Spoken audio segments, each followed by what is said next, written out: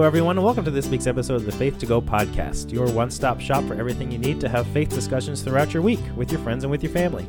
My name is David Tremaine, and I'm the Digital Resource Curator for Faith to Go. And I'm Charlotte Pressler, and I'm the Youth Missioner for the Episcopal Diocese of San Diego. And we're back for this week leading up to Sunday, July 24th, proper 12 in Year C.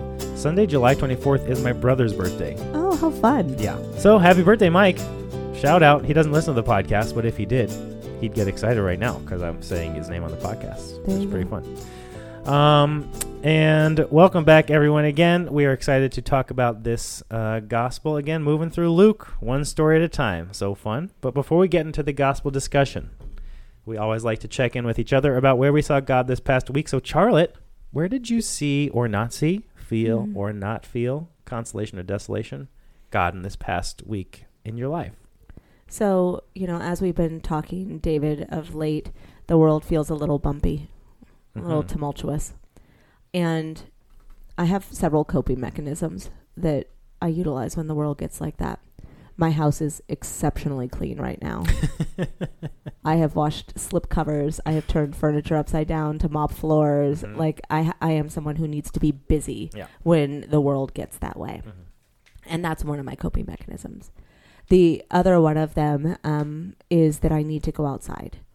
And so my God sighting took place on a particularly vulnerable day when I decided on a whim that I was going to load both my dogs into the back of the car and take them to the beach.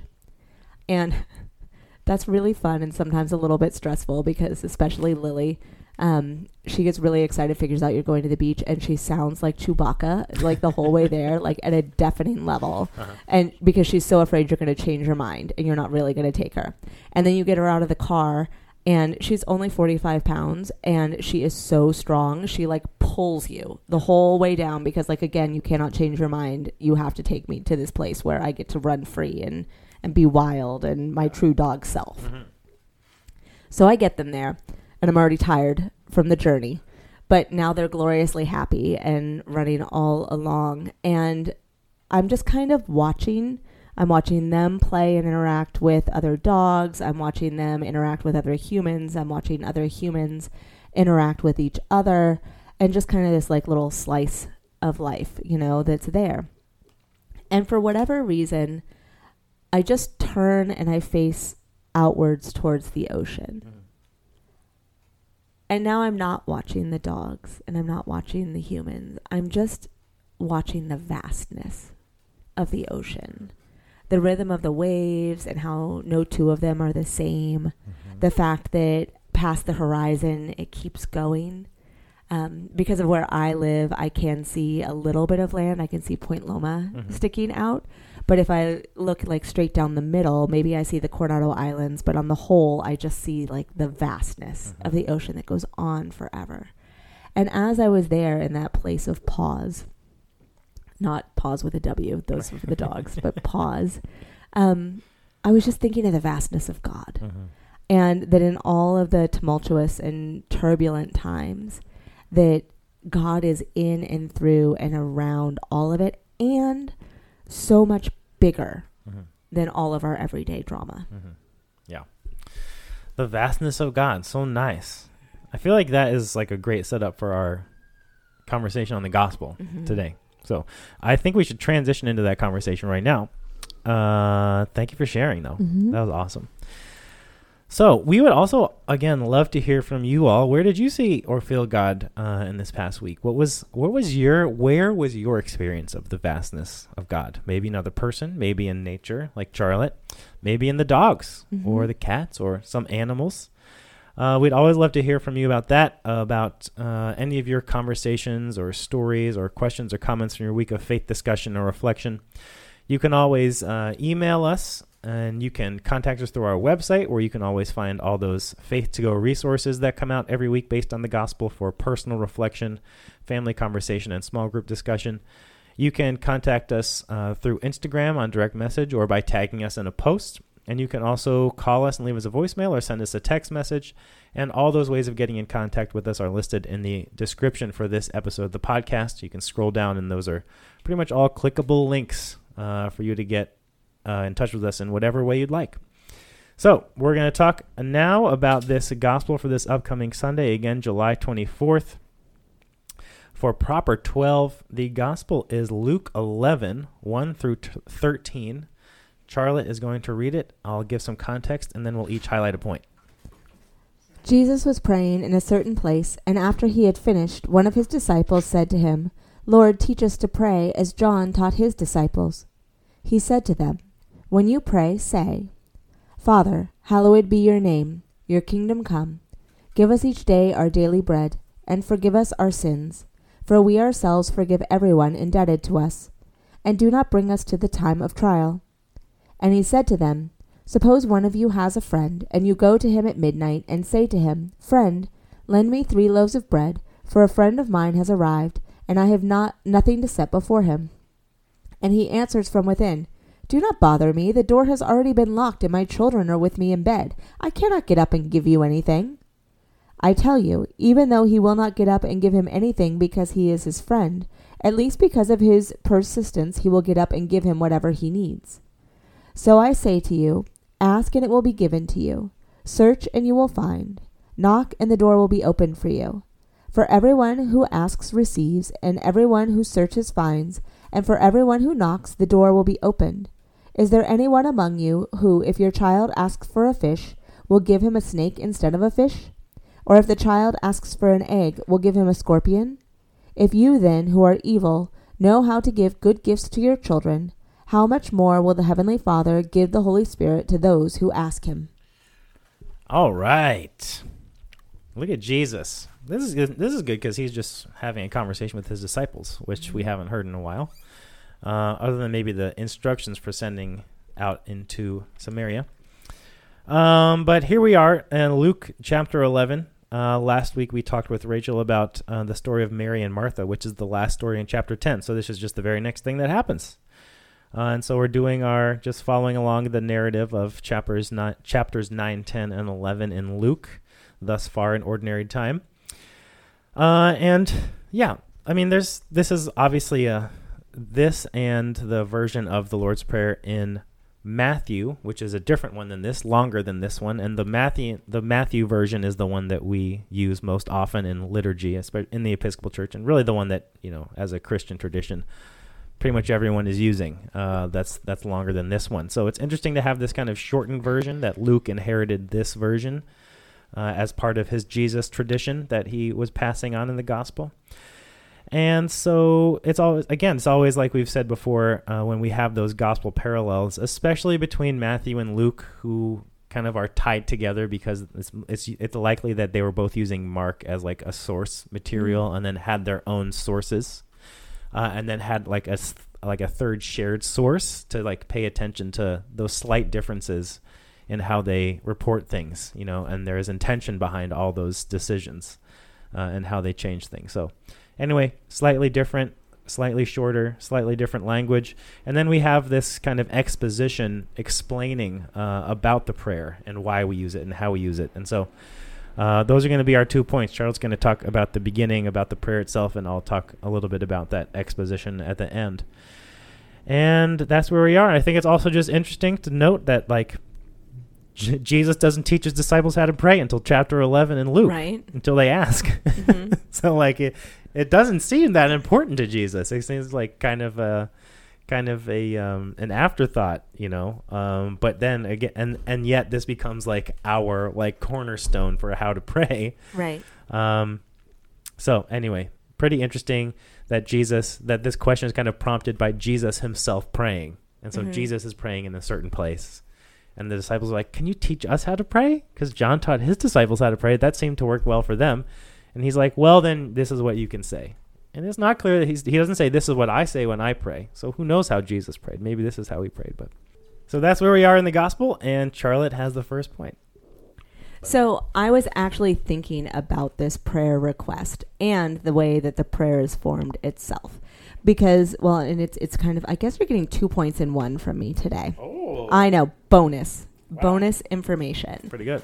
But one of them is the fact that people don't feel equipped to pray, right? Mm-hmm.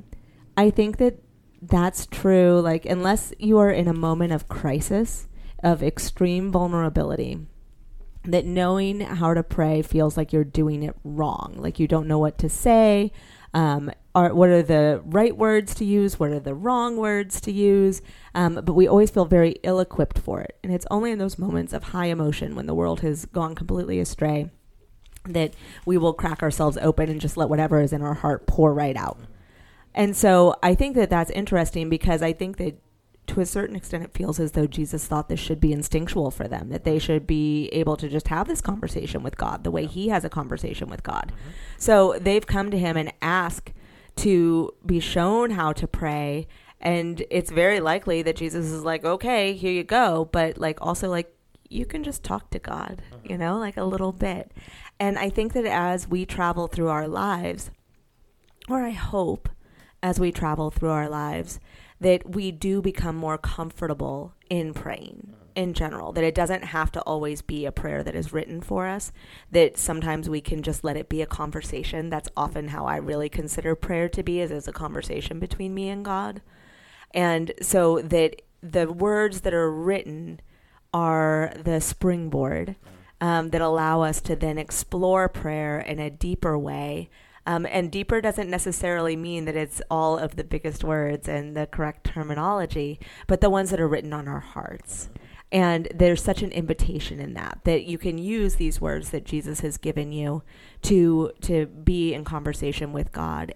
And you can use these words to open up a door for you to have your own conversation with God that is separate from that. But specific to these words that we get from Jesus this time, because as you said, this is the Luke version and it's a little bit shorter. As I was looking at the Our Father, as it's often called in this section, there's a line in here that stood out to me differently. And that is that it says, and forgive us our sins, for we ourselves forgive everyone indebted to us. It doesn't say, help us to forgive everybody that is indebted to us.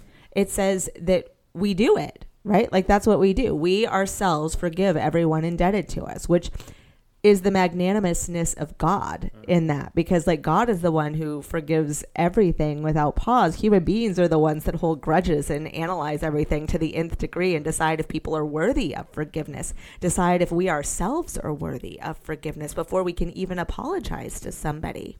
Because sometimes our own internal self-talk is such that we don't think that we're worthy of being forgiven. And so we never go and explore resolving a situation in a relationship and returning it to its right state.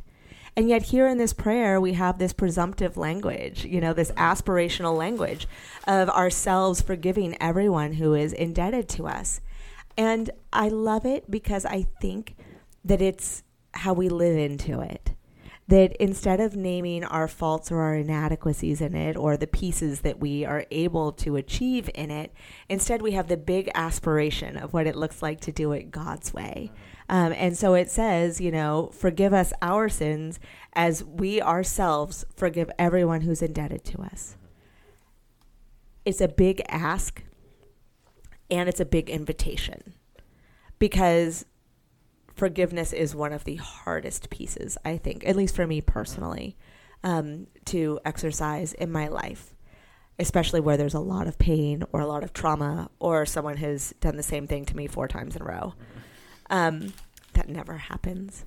But it's hard. Forgiveness is hard. And that's why forgiveness is a practice, because it's not something that we ever get perfect at. We constantly have to be practicing forgiveness and trying at it and doing it over and over again. And so I love that when Jesus gave them this prayer that they could say, he said it in a way that they were already doing it, as if and by saying that over and over again, that would become what the reality of it was for them, that they could live into the aspiration by breathing the prayer into reality every single time that they prayed to God. And I think that that's really beautiful, because it means that we can do that with other things too. It means that those places that are sticky and hard for us, that we struggle with, whether it's self-doubt or whether it's particular relationships, that we can name it in an aspirational way and let the rhythm of the prayer, the breath of the prayer, be what creates that change within ourselves, and restores those different aspects of relationship to ourselves and to others and to God. Mm-hmm. Yeah, I love that. And that's a great transition to my point, because I was also thinking about that, like just the feeling of like the perseverance. Like Jesus is not talking about the content of the prayers so much as the perseverance of praying, of asking, of seeking, of searching, of knocking, right? Like that, the practice of doing it is kind of the thing in and of itself, not necessarily what you're asking for. And at the same time, like, I am struck by the content of the prayer also. And I think actually just thinking about it right now, I've never really thought about the fact that all of the pronouns are plural pronouns, in the prayer. And that and then when you look at the exposition at the end, Jesus explaining and having, these like little short parables about the prayer, it is not like this first thing. It's so interesting because it's like a person gets up at midnight and goes and asks their neighbor for 3 loaves of bread, right? But they're not asking it for themselves. They're asking it because a friend just arrived that they weren't expecting, And so like, it is not about the person. It's about like helping other people. It's about feeding someone who has arrived, taking care of a visitor. And then this other one is like children asking a parent for food. It's not children asking a parent for something to play with or a toy or something frivolous. It is about such basic foundational things.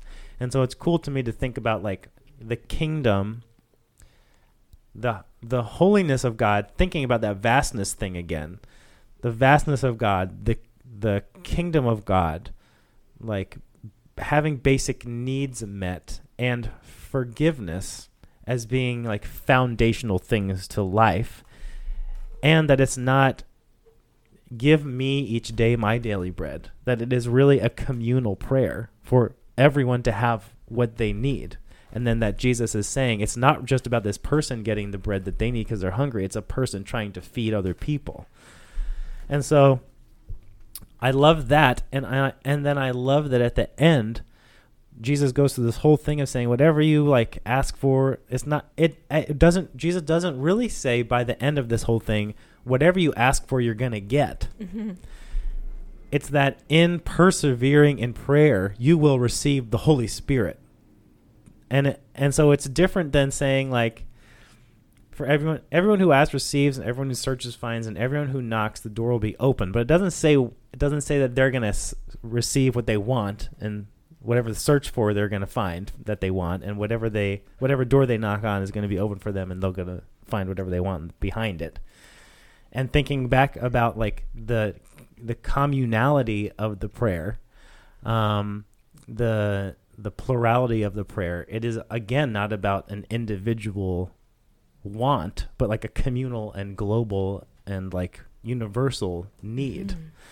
And so, and that like when we persevere in a prayer practice, when we show up again and again and again and pray this prayer, because this is the prayer that he just taught them. So when Jesus is saying, persevere in prayer, I'm assuming this prayer. Right. When we say this, we are giving up control of these things. And whenever we're giving up control and the like illusion that we can have power over everything and control over everything, then what is born in us, what is opened up in us, is the room for the Holy Spirit to work in us. And that Holy Spirit working in us is what brings about the kingdom and enough food for everybody, and forgiveness of all people. And so it really is like the practice of persevering in prayer informs us into conduits of God in the world, like conduits of God's grace in the world. So that it is in doing this that we become more Christ-like or God-like or whatever, like we recognize the divine in us, which is the Holy Spirit dwelling in us and moving in us and working in us. And so as long as we have like the idea that we can control the world, or we have we can control what we need, and we can make it happen. We can get it, and we can, have the power to do that. We live separate from the kingdom, and the kingdom is not there, And like we also are not, we don't have the room in our lives for the Holy Spirit to move and work, and the Spirit is moving and pushing on us and prodding us all the time, to enter into this kind of practice. And sometimes it takes us hitting like total rock bottom where really we finally are forced to realize that that we do not have like the power to control everything as much as we want. And so I just love the idea, like really flips the idea of prayer on its head, especially this kind of like feeling of prayer just being like, if you ask, you'll get this thing. Like Jesus is very specific about what the ask is and what the thing is you get back. And it's the Holy Spirit, It's not the job. It's not health necessarily. It's like something that has to do with the work, and whatever else emerges and whatever else changes is like a product of that focus, of that kind of missional, kingdom-centered, communal focus of transformation. So, well, and I like, David, when you were talking about control, I was over here chuckling to myself because I like to control some things, let's be honest. But I also was thinking about the fact that when you're controlling something, you're holding it so tightly with like a tight fist, like you're grasping it so tightly. And when you're doing that, then nothing else can be put in your hand. Yeah, right. So it's only when you can unclench your hand, when you can let go of some of that control, that you can be given something else. Right. You can't receive anything when you're trying to control. So true. So true. All right. Well, those are our 2 points for this week. Point number 1 was Charlotte's. It was about thinking about the Lord's Prayer here that Jesus teaches his disciples, and specifically about forgiveness and about the power of forgiveness and the call to, live into the kingdom of God, which is a place where everyone is forgiven, person to person and in relationship to God as well, and in relationship to the self.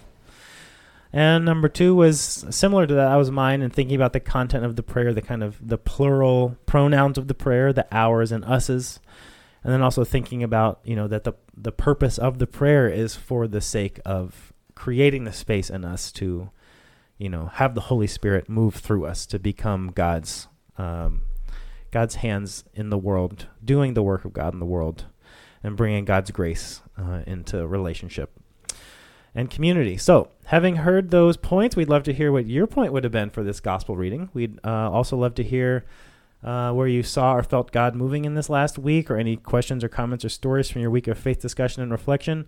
We'd love to.